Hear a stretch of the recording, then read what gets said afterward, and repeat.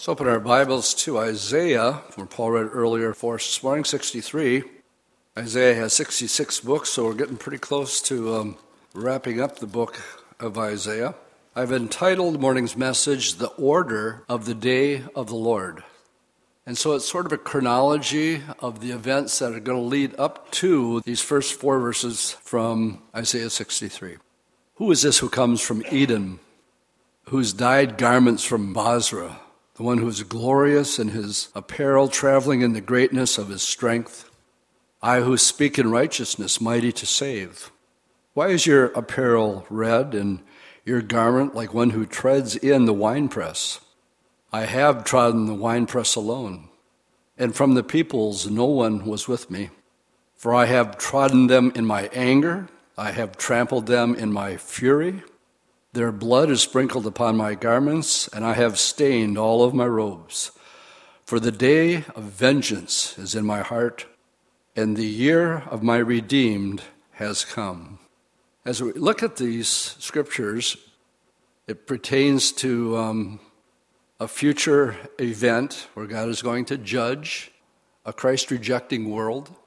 Interesting that this week, actually it was on Wednesday, that on May 14th, 68 years ago, David Ben-Gurion got up and declared Israel a state. They were immediately attacked by their enemies, and against all odds, they survived. It says they will never be driven out of the land again. So the significance of the rebirth of the nation of Israel, Jesus spoke about it in Matthew chapter 24, what would happen when they come back the second time. I'm going to have you turn here to Matthew chapter 24. Matthew chapter 24 and 25 is called the Olivet Discourse.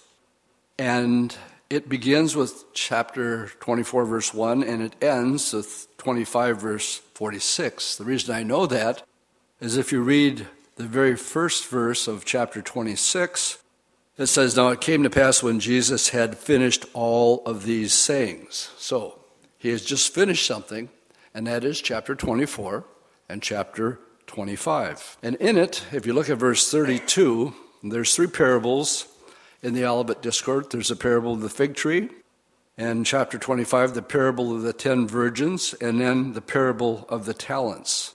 Now, Pastor Chuck actually made a movie out of this parable called the parable of the fig tree in verse 32. He premised it with these verses, and he tied it into the rebirth of the nation of Israel. So when we read about the fig tree here blossoming, what we have in mind is Israel being regathered. The question disciples ask, what's it going to be like near the end?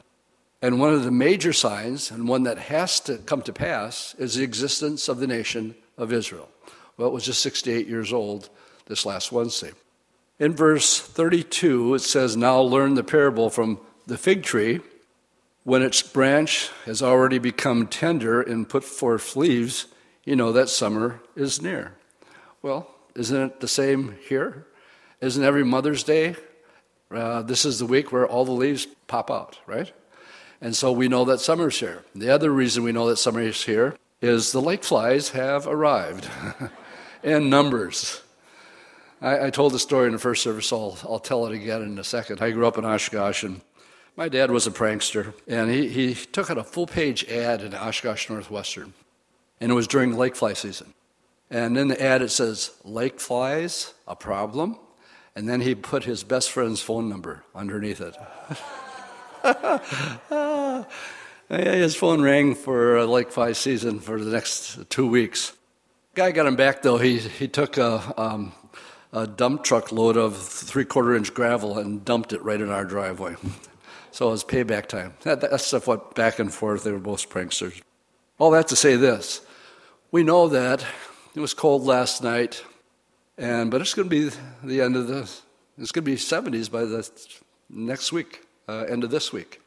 So what we can say, we identify that summer's near when you see a tree bud. So also, now he's making the comparison. So when you see all these things, know that it is near, even at the very door. Assuredly, I say to you, this generation will by no means pass away till all these things be fulfilled. Heaven and earth will pass away, but my words will in no means pass away. The parable, the fig tree, is always an emblem of the nation of Israel. And basically, it's saying when you see it blossom, first of all, it's got to be rebirthed. It's got to come again. And like I said, since 70 A.D., there was no Israel. I could really get sidetracked here. A lot of theology in mainline Protestant and Roman Catholicism, they have a problem with the literal interpretation of the book of Revelation. But imagine being a Bible teacher in 300 A.D., and Israel has already been out of the land since 70 A.D., and much of the book of Revelation is about Israel. And so there was no Israel. Even up to over 100 years ago, people still didn't get it. But there was always a handful of people that said, even though we don't understand this right now, if God says there's going to be an Israel, there's going to be an Israel. And guess what? There was a softening of the heart after World War II, a little window where the UN and Russia and the U.S. agreed that Israel needs a homeland. And so God's word came to pass, and we see the fig tree blossoming. But I remember when they began to develop it, it was developed by families that would live communally, and we call them kibbutzes, and that's how they survived. They had nothing but wilderness and swamp. And so these kibbutniks, that's what they called them, drained the swamps, planted certain trees that would dry out the land, and then they began to cultivate it. And this is really fulfilling Ezekiel's prophecy, Ezekiel 38, that talks about this event. And I'm quoting verse 34 of Ezekiel 36. The desolate land will be tilled instead of being desolate in the sight of all who pass by. So they will say, the land that was desolate, well, it's become like the Garden of Eden. And the wasted, desolate, and ruined cities are now fortified and are even inhabited. Then the nations which are left from all around you shall know that I, the Lord, have rebuilt the ruined places, planted what was desolate. I, the Lord, have spoken it, and I will do it. And he has done it. Someone want to say amen? Israel exists today. But it says, like the Garden of Eden, Israel is the fourth largest producers of fruit in the world. It sends flowers to Holland in the wintertime. They're second only to the United States in computer technology. The fig tree has indeed blossomed. And this was a prophecy from Isaiah 11, talks about the second regathering. We know that the first regathering was the book of Daniel, the 70 years that they were in captivity, and then they came back. They were gone for 70 years, then they came back. That was the first one. But Isaiah 11 said it will come to pass that the Lord will set his hand again the second time, and to recover the remnant of the people who are left. Now, that's what happened. When he brought them back, he says, you'll bring them back from Cush, from Egypt, from Elam, from Shinar, from the farthest islands of the sea. And he will establish them once again, and that is what we see has happened. And indeed it has to happen, gang, because God owes Israel 7 years that is still unaccounted for from Daniel chapter 9. In Daniel chapter 9, God said he was going to work with Israel for 77s, or 490 years, and he would accomplish so much. And he said it would be exactly 490. Well, after 483, or 69 weeks, the Messiah came. And it says that when he comes, he will be executed, but not for himself. Well, that was fulfilled. So we can say 69 of the 70 fulfilled prophecy. But there's still Daniel 9, verse 27, which says that he will make a covenant. The Antichrist will make a covenant with Israel for a 7-year period of time. And then it says in the middle of that 7-year period of time, he will break the covenant, and we'll read a little bit more about that when I take you to Daniel. Also, if we are living in the generation The question is, well, how long is a generation? 40 years, 60 years, 70 years, 100 years? I believe what this parable is speaking to us about is, I was born in 51, so Israel would have been in existence for 3 years when I was 3. I believe it's just simply saying that if you're alive during that generation, you will see the fulfillment of all these things, and they must come to pass. All prophecies pertaining to this. And then to sort of stamp it, even this will take place, he said, heaven and earth is going to pass away, but by no means will my word pass away. So this is going to happen. Israel is here, even though for hundreds of years nobody bought it because it simply wasn't there. It was just a wasteland. Now, in the order of events that I see taking place, Israel has to be in the land first. But if you go into the next event here, if you look at verse 36, it begins with, but of that day and hour no one knows, no, not even the angels of heaven, but my Father only. Now, this cannot be a reference to the first coming of Jesus Christ. Why? Because Daniel 9 tells us to the very day the Messiah would come. When you read Daniel chapter 12, it tells you to the day Jesus will come the second time. So I know the day of the first coming. If you are unfortunate, not saved, and you're living in the tribulation, Daniel 12 says, when you see the abomination of desolation, start counting. Because it's going to be 1,290 days, second coming. So what do we have here? No one knows the day. It can only be the rapture. Dave Hunt gave a brilliant Bible study at the pre-trib conference that's been going on in Dallas for over 20 years now. And I remember when Dave was still alive, he taught the rapture out of these verses that I'm about to read. And in verse 36, no one knows the day or the hour, only my Father. This is a reference to the rapture. But this is what it's going to be like. But as the days of Noah were, so also will the kind of coming of the Son of Man be. Well, what were the days of Noah like? Men only thought evil things continually. And then it says in the next verse, then they were making transgender bathrooms and showers, and you could go into the girls' bathroom if you want to, or if you want to go into the boys' bathroom. Oh, no, that's not there. But it is the days of Noah, because men's thoughts were only evil continually. And we can't believe how quickly we see the days of Noah unfolding. But it goes on to say, and this is one of the ways we know that it's not about the second coming, because it's going to be everyday life. It says, for as in the days before the flood, they were eating and drinking, marrying and giving in marriage until the day that Noah entered the ark. And what it's saying here is you won't be expecting it. It'll be everyday life. Well, it's certainly not the second coming, because Jesus says in his same chapter that things are going to be so bad, unless I return, no flesh is going to be saved. These verses here are talking about everyday life. In other words, it's going to catch you just like that. You may not be expecting it, and the Lord will come. And did not know until the flood came and took them all away, so also will be the coming of the Son of Man. 2 men will be working in the field, one will be taken, the other left. Here's a husband who's saved, here's a wife who's not. The rapture happens, the husband who's saved goes to heaven, and one who wasn't saved is left behind. 2 women will be grinding at the mill. One will be taken, the other one left. So what are we to do? Watch.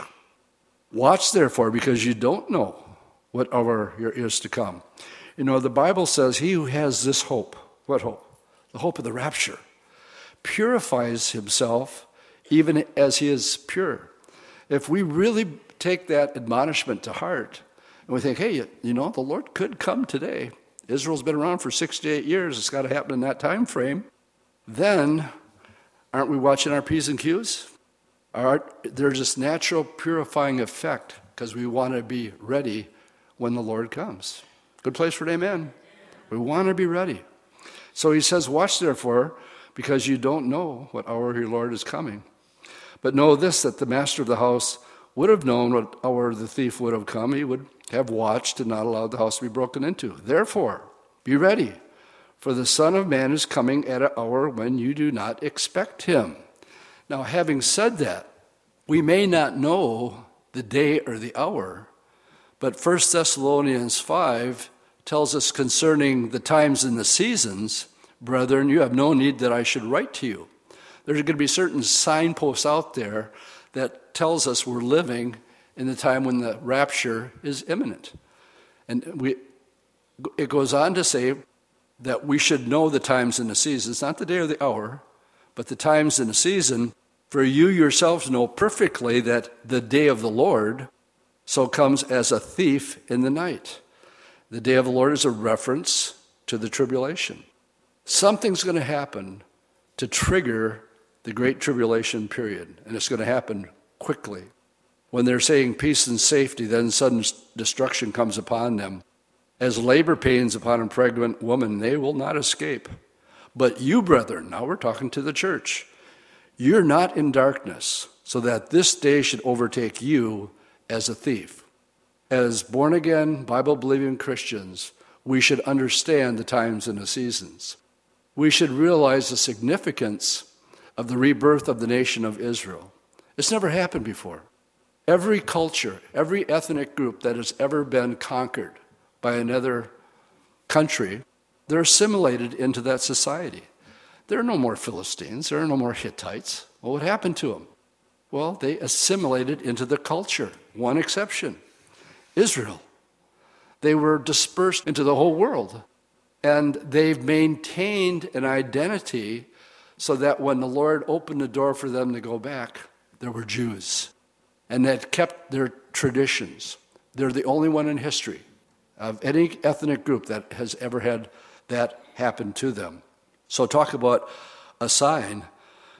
And then it says in verse 9, for God has not appointed us to wrath, but obtained salvation through our Lord Jesus Christ. He's talking about the tribulation, and that we're not in darkness, we should be aware of it.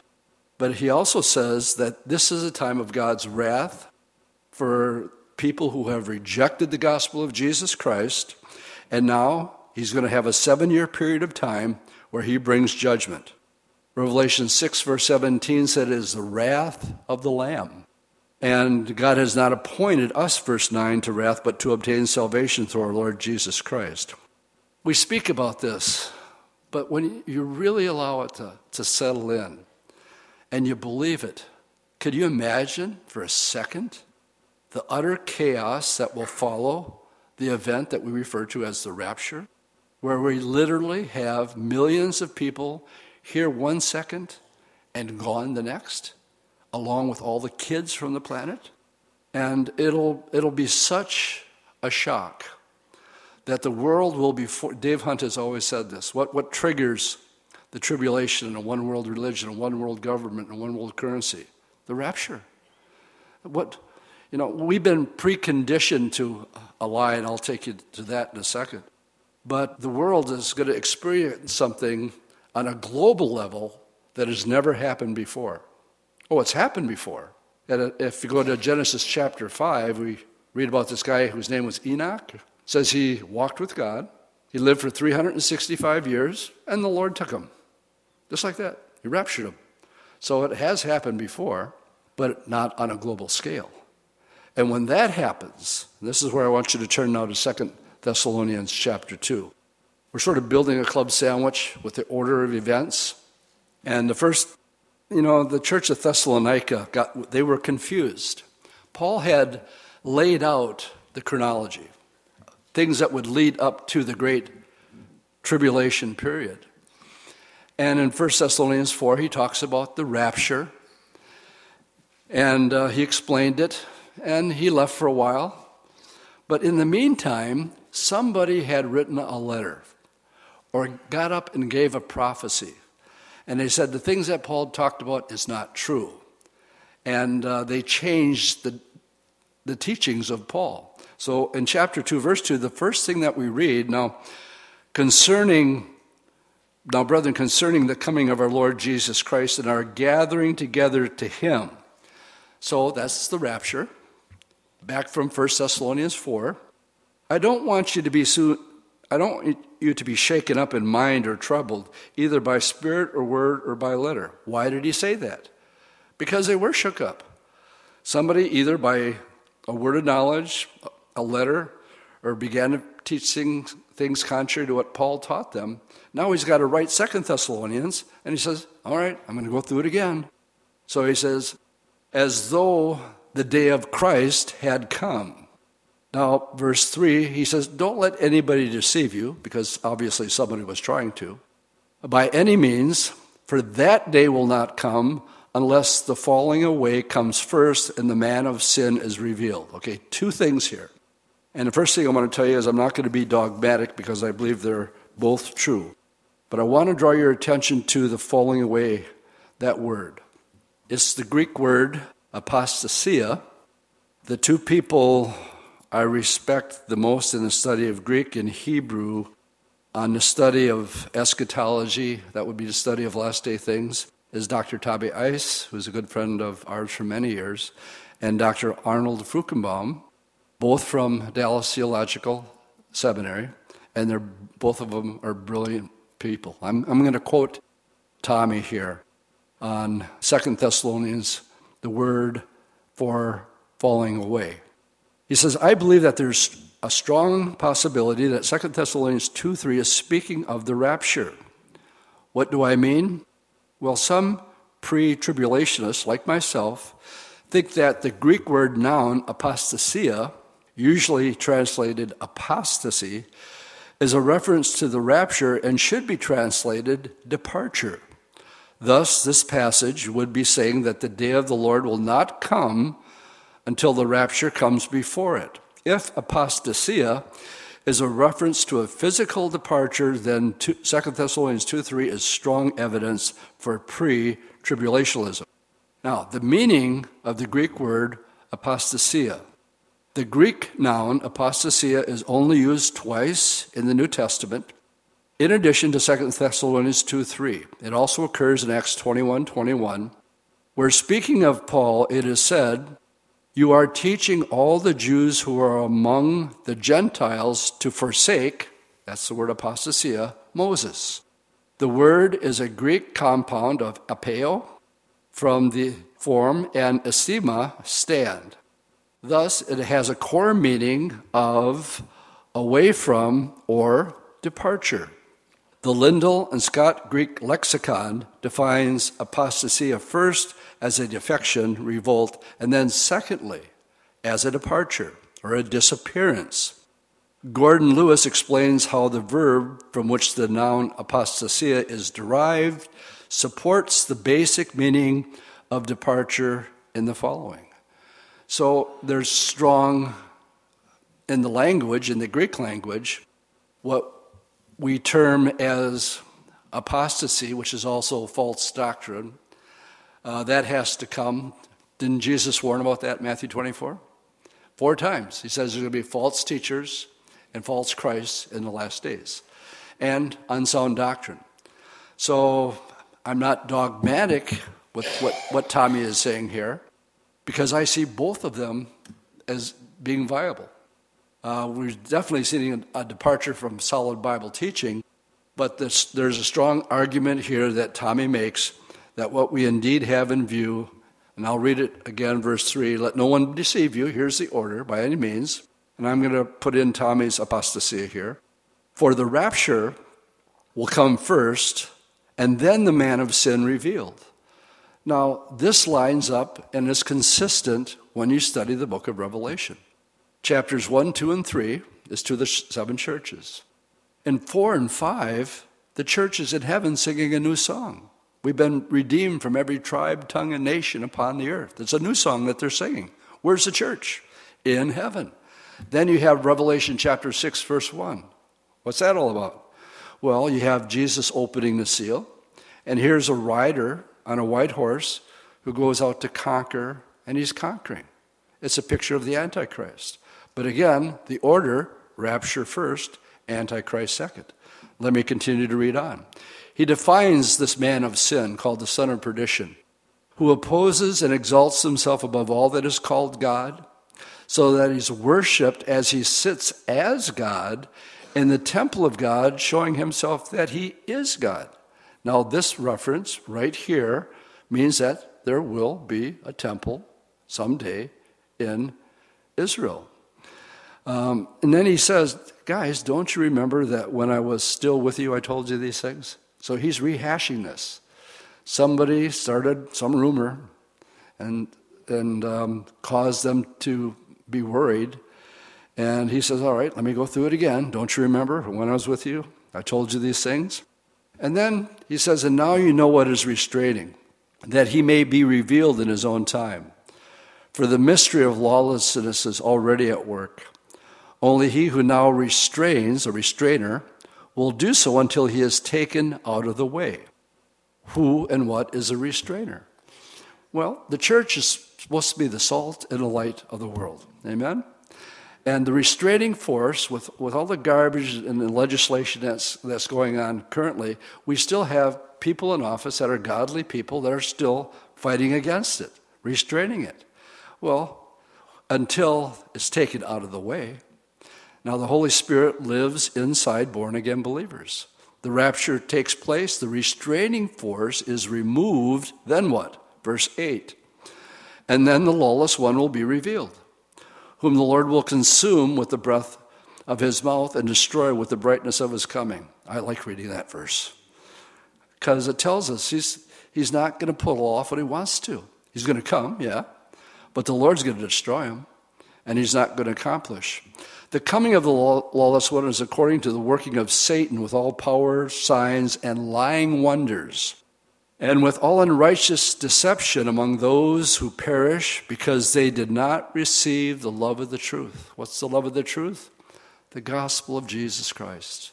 That God loves you, that he died on the cross for you. And you could have your sins forgiven, and you could have your name put in the book of life, and you can have everlasting life. And that is the truth, and it's the love of the truth, that they might be saved. Well, people will say, no, I don't want nothing to do with that. They didn't receive the love of the truth. And for this reason, God will send them a strong delusion that they would believe, notice, the lie, a single lie. What is the lie? Well, it's going to have to be something in the form of some explanation of what just happened to all these millions of people. And he's going to have an answer for it. And I think we've been preconditioned to this event for many, many years. I was watching a program just this last week about the Sphinx in Egypt and what it looked like. And it was probably put there long before by a higher species, aliens. And we've been preconditioned with this for how many years? I mean, beam me up, Scotty. And we've seen programs where they're just taken up. And I think the lie is going to be simple as this. We put you here. You're a species that, unfortunately, there's some of you that don't want world peace, global warming, list goes on, right? And if you're not in favor of those things, then eventually you simply have to be gotten rid of.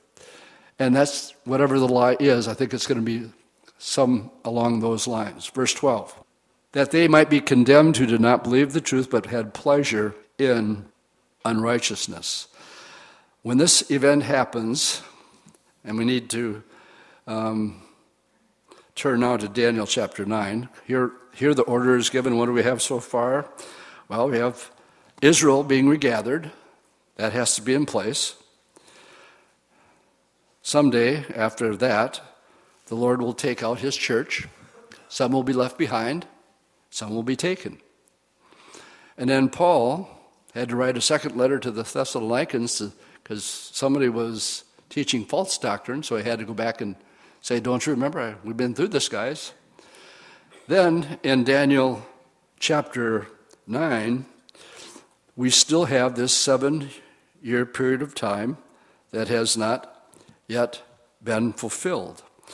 And if you look at verse 27, when this event happens, I believe immediately there will be a man of peace.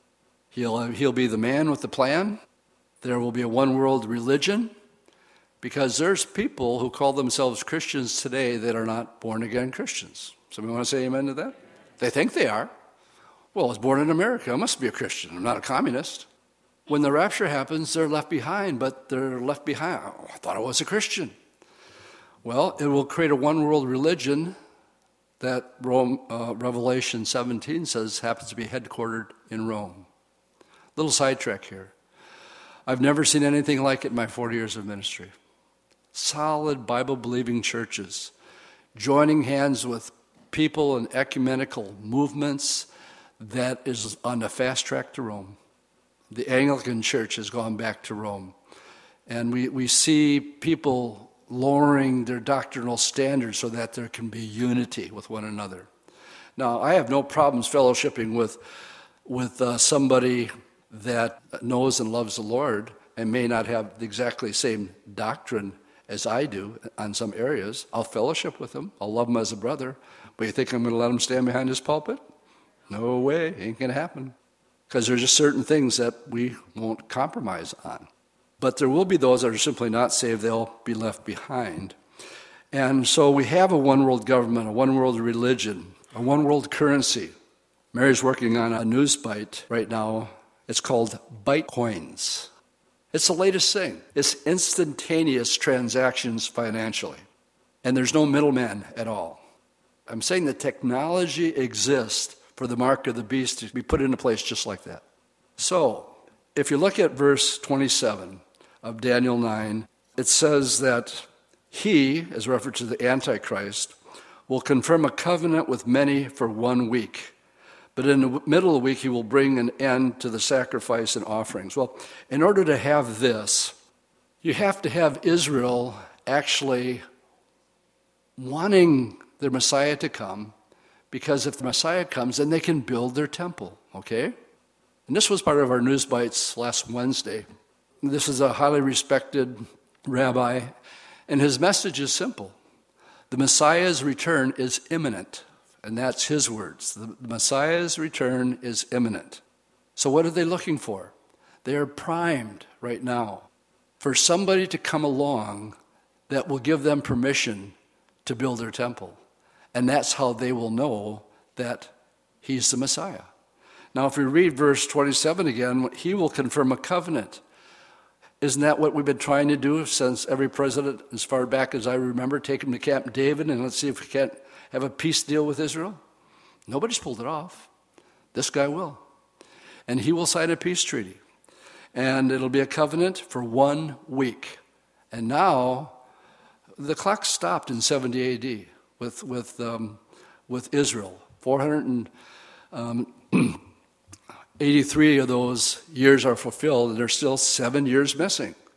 Well, that's yet future, but these rabbis are saying it's imminent. Some are talking about the Shemitah this October. And I'm not going to go any farther than that, except there is this expectation of that we're going to get our temple back. And then it goes on to say, who will bring an end to sacrifice and offering. In other words, he doesn't keep the deal. He keeps it for 3.5 years. And on the wings of abomination shall be one who is made desolate, even until the consummation which is determined. So here we have 1 7-year period of time that Jesus talked about. In Matthew 24, the disciples said, Lord, what's the end going to be like? Tell us about it. He says, okay. When you see the abomination of desolation, future, spoken of by Daniel the prophet standing in the holy place, in parentheses, whoever reads, let him understand. When that happens, then you head for the hills. Those who are in Judea, flee, run to the mountains. And let him who's on the housetop, don't go into your house to take anything out. Let him who is in the field, don't go back for his clothes. Woe to those who are pregnant. Why? Because it's hard to travel and run when you're pregnant.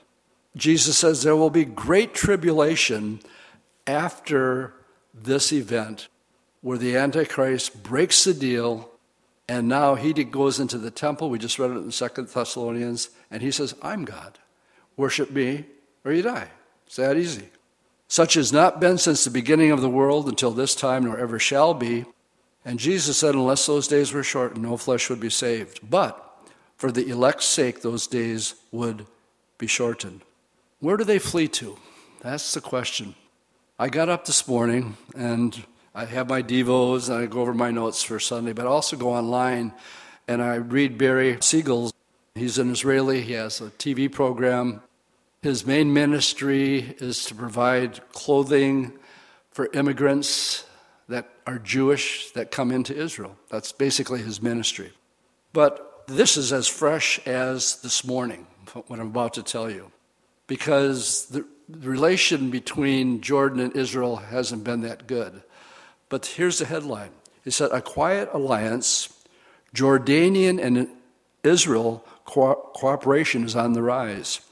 Despite the fact that much of the Jordanian population sees Israel as an enemy, cooperation and people-to-people relationships are quietly, slowly growing. Now, why would that be significant? Jordan, and now the question, if Jesus says, head for the hills and run, my question is, where do they run to? You guys want to know? Then turn to Isaiah chapter 16. Remember, we're building this club sandwich. We have Israel being regathered. We have the rapture of the church. We have the Antichrist being revealed. We have the abomination of desolation taking place. Clear instructions, just run for your life. Don't go back for anything. Isaiah 16 tells us where they flee to. Verse 1, it says, send the lamb to the rulers of the land, from Selah to the wilderness. Now, Selah is Petra. Petra is in Jordan.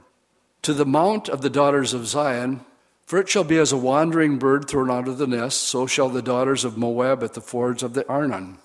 It says, take counsel, execute judgment, make your shadow like the night in the middle of the day. Hide the outcast. Do not betray him who escapes. Let my outcast dwell with you, O Moab, Jordan. Be a shelter to them from the face of who? The spoiler, which is another name for the Antichrist. For the extortioner is at an end, devastation ceases, the oppressors are consumed out of the land. Here we're told when Jesus says run, he asked Jordan to be a place of refuge to protect them from the spoiler, the outcasts. They're running. Where are they going to run to? Petra. I've been to Petra maybe 4 or 5, 6 times. It's an unbelievable fortress, and everything is carved out of solid rock. And all the dwellings are carved out of this type of limestone. It was such a big city that it had its own amphitheater. This is where we do our Bible study when we get there. And this is the place that they will go to according to Isaiah 16. Protect them. My outcasts. The spoiler is after them. Protect them. And it tells us that they go to this place called Petra and Moab and Basra. All right. We have a picture of this in Revelation 12 with more details being added. And I won't have you turn here, but just let me explain from this point here, right and again in the middle of the tribulation, Revelation 12:12 I'm quoting right now. It says there's a war in heaven. Boy, I'd like to see that one. Michael and his angel fights against the devil and his angels. Angel wars. And it says Michael and his angels prevailed, and Satan and his angels were cast out. Now I'll pick it up there. It says, therefore rejoice, O heavens, and you who dwell in them, but woe to the inhabitants of the earth and sea. Why? For the devil has come down to you having great wrath, because he knows he has a short time. I'll explain how much time in just a second. And when the dragon saw that he had been cast to the earth, he persecuted the woman, who is Israel, who gave birth to the male child, which is Jesus. But the woman who was given 2 wings of a great eagle, that could be symbolic of a plane, that she might fly into the wilderness to a place where she is nourished for a time, singular, times plural, now you got 3, and half a time from the presence of the serpent. So we have the people that are running that Jesus told to run. We know where they run to, and we know that the devil is after them. But we're also told that the serpent came and spewed out water like a flood after the woman. Could be an army, that he might cause her to be carried away by the flood. But the earth helped the woman, and the earth opened its mouth and swallowed up the flood, which the dragon had spewed out of his mouth. Could be an army, could be a literal flood. Has the earth ever opened up before and protected Israelites? Oh yeah, remember Korah? Moses, who do you think you are? You know, a big shot, you're the only guy around here calling the shots. And he rebelled against Moses. And the Lord said, okay, Moses said, what do you want me to do, Lord? He says, have everybody that's with you on this side, and everybody who's with Korah on that side, and I'll take care of things. And as soon as everybody was on Korah's side, earth opens, Korah is swallowed up, end of problem. It's happened before. So is it literal? Don't know. All I know is that there's a real Antichrist who is doing everything in his power to wipe out this remnant. And the dragon was enraged with the woman, and he went to make war with the rest of her offspring. You see, everybody doesn't get out of town who keep the commandments of God and have the testimony of Jesus Christ. What I'm about to say is very, very difficult for me to say, because I've been to Auschwitz several times. I've been to Yad Vashem, the Holocaust Museum, many times. And I would never think that anything could be worse than that. But Jesus said in the tribulation it's going to be worse than that, like a time that never was, right? Or a time that'll ever be. Well, Zechariah tells us that, okay, the devil can't get to the remnant because God's protecting them. So he takes off and goes back and he gets who he can.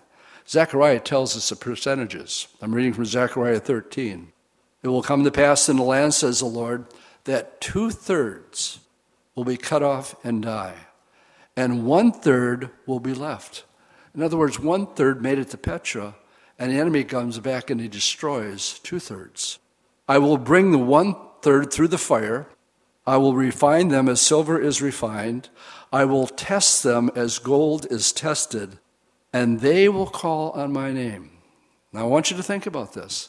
Here we have Jesus saying, when he left the Jews for the last time, when he was here, he says, you're not going to see me again until you say, blessed is he who calls on the name of the Lord. They have never done that. So what does God do? He takes a remnant, sticks them in a place like Petra, and they're being refined. They're being broken down. And they finally, as gold is tested, and then it says, and they call on my name. You know what that name is? Yeshua. And they call on Jesus. And I will answer them. So at the end of this times, and half a times, 3.5 years, they say, Lord, save us. And guess who shows up? And we have the second coming of Jesus Christ. And they call on the Lord in Petra. It's also known as Basra. Go to Revelation chapter 14 as we continue to build this sandwich this morning. Revelation 14, picking it up in verse 14. John says, and I looked, and behold, a white cloud, and on the cloud sat one like the Son of Man. It is the Son of Man, it's Jesus, having on his head a golden crown, and in his hand a sharp sickle. Another angel came out of the temple, crying with a loud voice to him who sat on the cloud, thrust in your sickle and reap, for the time has come for you to reap, for the harvest of the earth is ripe. So he who sat on the cloud thrust in his sickle on the earth, and the earth was reaped. And another angel came out of the temple, which is in heaven, he also having a sharp sickle. Another angel came out from the altar who had power over fire, and he cried out with a loud voice to him who had the sharp sickle, saying, thrust in your sharp sickle and gather the cluster of the vines of the earth, for her grapes are fully ripe. And so the angel thrust in the circle into the earth and gathered the vine of the earth and threw it into the great winepress of the wrath of God. And the winepress was trampled outside the city, and the blood came up out of the winepress up to the horse's bridle, one 1,600 furlongs. Has been foretold as far back as Psalm 2. You know, you can't even get past Psalm 2 without talking about the Battle of Armageddon. I'll just read the first 5 verses. Why do the nations rage, and the people plot a vain thing? The kings of the earth set themselves, and the rulers take counsel together against the Lord and his anointed, saying, let us break their bonds in pieces. We don't want him ruling over us. And we're going to cast away his cords from us. But he who sits in heaven will laugh, and the Lord will hold them in derision. Is there anything more crazy than a mortal who's going to fight against the Ancient of Days, the one who has no beginning and no end? It was evidently funny to the Lord, and it's ludicrous that any human being is going to fight against God. Good place for an amen. I mean, it's ridiculous, right? But he who sits in heaven will laugh and hold them in derision, and then he's going to speak to him in his wrath and distress them in his deep displeasure. And when this happens, when this event happens, it says that the judgment is going to be so great that it will be for 1,000, blood will come up to the horse's bridle for 1,600 furlongs. On the top of this map here, this is Israel, Megiddo is where we have our first view when we go there, and we show the valley of Armageddon. And if you draw a line and go to Petra or Basra, it is exactly, and I mean exactly, 1,600 furlongs. And they debate 167 to 180 miles, but that's where this battle takes place. Now, that was all introduction. Now we can get to our Bible study and go to our text. I'm just kidding. We're almost done. But let's go back to our text, and now it's going to make a whole lot more sense. Because what we've done is that it answers our text. We're just teaching through the Bible. We happen to be in Isaiah chapter 63, right? So, who is this who comes from Eden? And who dyed his garments in Basra? Well, now we know where that is. It's Petra. This one who is glorious in his apparel, traveling in the greatness of his strength. I who speak in righteousness, mighty to save. Why is your apparel red, and your garments like one who treads in the winepress? I have tread in the winepress alone. Remember, it was thrown into the wrath of God. And from the people no one was with me. I have trodden them in my anger. I have trampled them in my fury. Their blood is sprinkled upon my garments, and I have stained all my robes. For the day of vengeance, or the day of the Lord, is in my heart, and the year of my redeemed has come. Why did he come? Because Israel finally said, blessed is he who comes in the name of the Lord. Lord, we're sorry. We didn't know it was you. And all along it was you. And when they finally call upon the Lord, he shows up as their Messiah. There's detail. There's just 4 verses here, but the real event as it unfolds is in Revelation 19.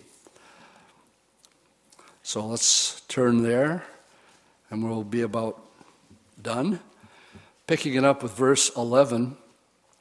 This is the battle of Armageddon itself. And we read verse 11 of 19, and I saw heaven open, and behold, a white horse. And he who sat on him was called Faithful and True, and in righteousness he judges and makes war. His eyes were like a flame of fire, and on his head were many crowns. He had a name written which no one knew except he himself. And he was clothed with a robe dipped in blood, and his name is called the Word of God. And the armies in heaven, clothed in fine linen, white and clean, followed him on white horses. Now, out of his mouth was a sharp sword, and with it he would strike the nations, and he himself will rule them with a rod of iron. He himself treads the winepress of the fierceness and wrath of Almighty God.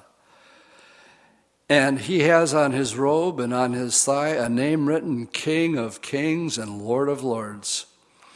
Then I saw an angel standing in the sun, and he cried with a loud voice, saying to all the birds that fly in the midst of heaven, come and gather together for the supper of the great God, so that you may eat the flesh of kings, of captains, of mighty men, of horses, and of those who sit on them, and the flesh of all people, free and slave, both small and great.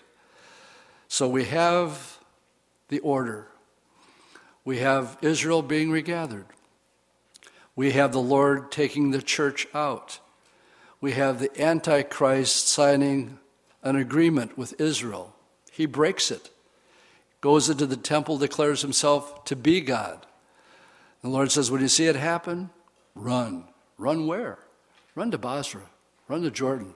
Run to Petra. A third of you are going to make it.